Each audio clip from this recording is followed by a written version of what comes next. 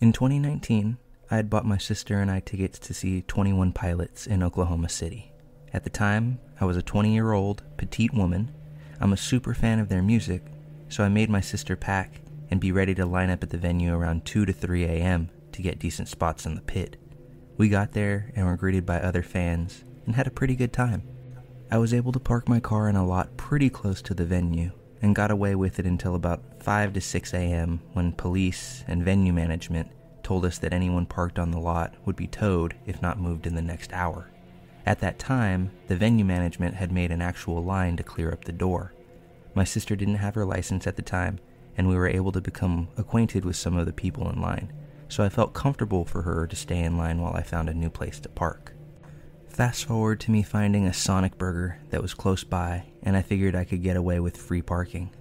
I started the close to a mile walk back to the venue. I then found an alleyway that looked to be one of those nightlife streets that are connected to bars.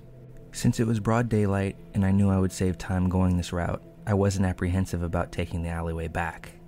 Although now, I wish I had been. About halfway through the alleyway, I saw a thin man, no later than in his 40s, sitting at one of the bar's back patios. When he saw me, he made a joke about a pillow I was carrying. My sister had texted me and asked me to bring one back so that she could nap before the concert. He then asked me where I was headed, in which I stupidly told him the concert downtown. He asked me if I wanted drugs, in which I replied no, and then asked if he could come with, which I lied and told him that it was sold out. This entire exchange, I kept walking while he was talking to hopefully shake him off or show no interest in the conversation. When I had reached the end of the alley, I had a bad feeling that I was being followed, so when I turned the corner, I quickly jogged to hopefully gain some distance between us, if that was the case. Unfortunately, I was correct. I remember hearing fast footsteps following behind me and then abruptly stopping when I turned to look behind me. It was almost like a movie where he would rush behind something when I turned, thinking that I didn't see him. At this point, I panicked and started trying to spot the closest store to me. It was almost 6 a.m. at this point, so anything I did pass was closed, but I was in a suburban area with more apartment buildings than stores. I turned another corner and saw a man was coming out of his home. I hurried up to the man and remember asking him if he could help me because I was scared and felt unsafe because there was someone following me. At this point, the scrawny man from the alley had gained on me and was only a few feet away from us. The man following me then began telling the guy I was asking for help that I was a liar and, "Don't listen to her, man." The guy coming out of his home then looked at me and then back at the creep and told me, "Sorry, I can't help you," and proceeded to close his door in my face. I have never to this day felt so utterly helpless in my life. I turned to the creepy guy and pled with him to please leave me alone. He kept telling me that I wasn't going anywhere, and I wasn't going to no concert, and a bunch of other threatening comments. By some luck, I was able to spot a group of people in 21 Pilots merch across the street and sprinted across, started walking with them. I quickly told them what was happening, and if I could walk with them to the venue, and they told me yes. I think the creepy man lost interest in me as I saw him walking slowly back in the opposite direction. I was able to make it back to the venue fine, but immediately broke down upon seeing my sister. I thanked my new acquaintances and called the cops. I was told that he does this a lot and that he's not harmless. I was told by the venue security guards that they would walk me back to my car after the concert, but upon returning to the same spot for them to do so, they weren't there. To say I was pretty disappointed in how it was handled is an understatement. It still freaks me out to this day how easily I could have been taken and not be in the position to share this story with you today.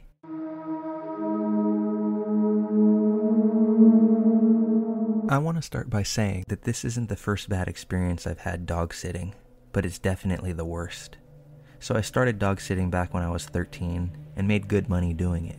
I'm currently 19 and this happened just a year ago. I'd create posts on Facebook and Instagram about it often, and would get people in my messages asking me to dog sit. I got a notification from Instagram one day stating someone was trying to message me. I accepted it, and the message said that me and my wife are looking to find a dog sitter while we go away for a week to Florida. You'll have to work the 4th through 11th this month. We'll pay you $300 for the week, and you're welcome to stay at our house. I started talking back and forth with this man. We're going to call him Mr. Brown for the sake of privacy. So I agreed to take the gig and told him I would stay at his house for the entire week. Once I got there, I was introduced to his two dogs, Mina and Letty. Mina was a little Yorkie, and Letty was a blue hound. I was shown around his house, which was surrounded by 76 acres. I live in a farm town and on 32 acres myself, so staying here didn't really freak me out. The closest neighbors were pretty far away though, and you would actually have to drive there if you wanted to talk to them. They told me the rules and when to feed them, blah blah blah. Then Mrs. Brown told me about the nearest neighbor. In her words, she was a nice person, just a little drugged up and confused. She mentioned how sometimes she would pull into their driveway instead of hers and would end up mistaking Mrs. Brown for her dead daughter. Hearing this made me feel pretty bad for her. I know all too well how hard it is for parents to lose their child because of how my parents were after losing my brother in a car accident.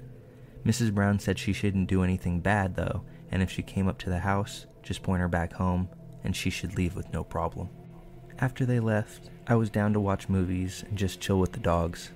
The first 2 days were fine with no hiccups. The third day, however, the old woman, who I'll call Miss Rose, did pull into the driveway. I came outside as she was getting out of the car. She looked up to see me, and immediately she got back in her car and left. I chalked it up to her realizing it was the wrong house when she saw me and went back inside. Later that night, though, I got a call from Mrs. Brown asking if I was okay. I said yes and asked why. She then went on to tell me about how she got a call from Miss Rose and that she said there was a robber at their house.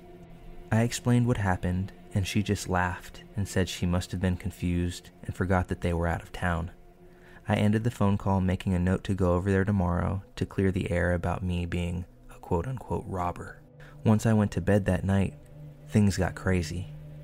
I woke up around 2 a.m. hearing a light scratching sound that almost sounded like a ticking coming from outside the window. At first, I thought it was a bird or some sort of night creature, so I just left it alone. But as the noise kept me from falling back asleep, I wanted to scare it away, so I got up and went to the blinds, but screamed when I lifted the blinds at the sight of Miss Rose trying to pry open the window. Once she saw me, she started banging on the window with the pliers she had in her hand. The dog started barking now, and I quickly got up, told the dogs to follow me, grabbed my phone, and ran to a room with no windows, which was the bathroom, locking the door just in case she got in. I called 911 and explained the situation, quickly giving them the address from what I could remember.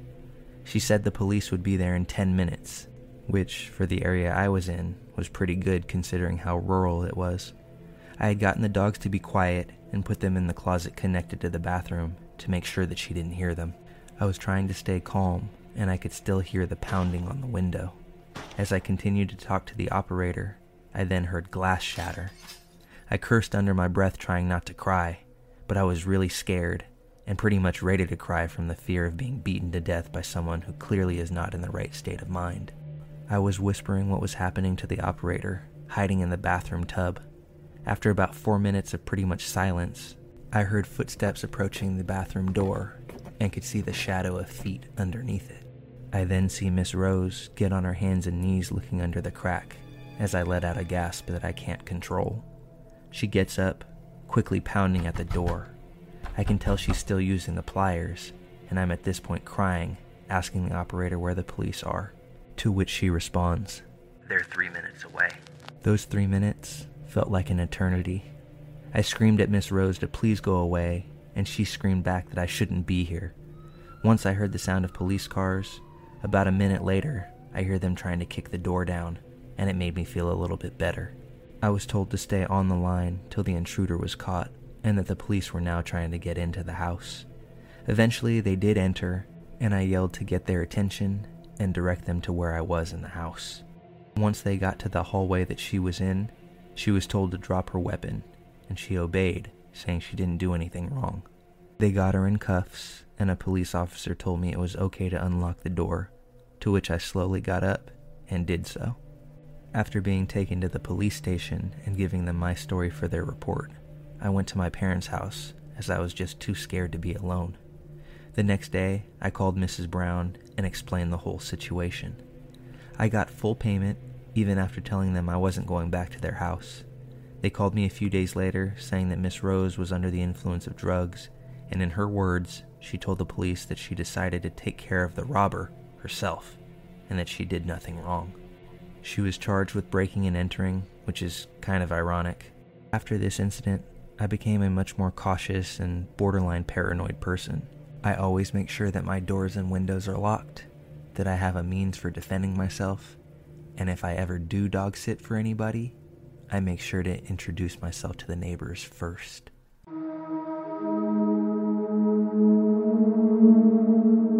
I've never really told this story, so you have to bear with me. This happened when I was 13, I'm now 29, and in Egypt on a family holiday. I'm blonde and short, so I stuck out like a sore thumb and received a lot of unwanted, creepy attention.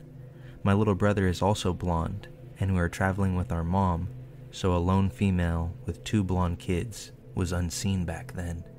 Pretty much daily, I was stared at and photographed out in public.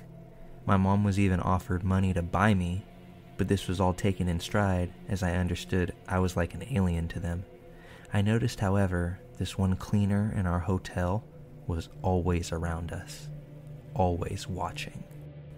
One afternoon, I ran up to the hotel room with my little brother to grab a float for the pool, and while we were in the room, there was a knock at the door. I had to peek through the spy hole and saw the male cleaner. He shouted, "Clean towels!" but I could clearly see his hands were empty, and there was no cart beside him. I shouted back, "No thanks," and thought this would be the end of it. But no. He shouted again, "Towels! Open the door!" But I obviously didn't and just ignored him this time. Then he tried to open the door. I panicked and adrenaline kicked in. I shut my little brother in the bathroom and told him to lock the door. Looking back now, I don't know why I didn't get in the bathroom with him. I wish I did. I pushed the chair I was using to spy with against the door and went to the balcony to look over the rail for my mom at the pool. The next thing I knew, he was in the room, and he didn't have any towels. He said he wanted to show me how to make swans from the towels that I had. I again said no thanks. He insisted and grabbed a towel from the bed and unraveled it. He stood behind me so my back was to his front and put the middle of the towel edge in my mouth. He started to pull the edges of the towel inwards, pulling me into him every time. I realized now what he was really doing. He twisted it and twisted it with such force I was being jolted backwards and forwards. I was terrified and could feel the tears in my eyes. Then my mom came in the room wondering why we were taking so long. She saw the man standing with me, and in a near fit of rage, she demanded him to leave. She stormed down to customer relations and went mental at the staff. But from recent conversations about it, I've learned that nothing happened to this man, and my mom was told, "It's how men are sometimes." We were petrified to go anywhere the rest of the holiday, and stayed away from the hotel as much as possible after this. My mom also learned not to tell anyone when she's traveling alone, and never let us go to the room by ourselves.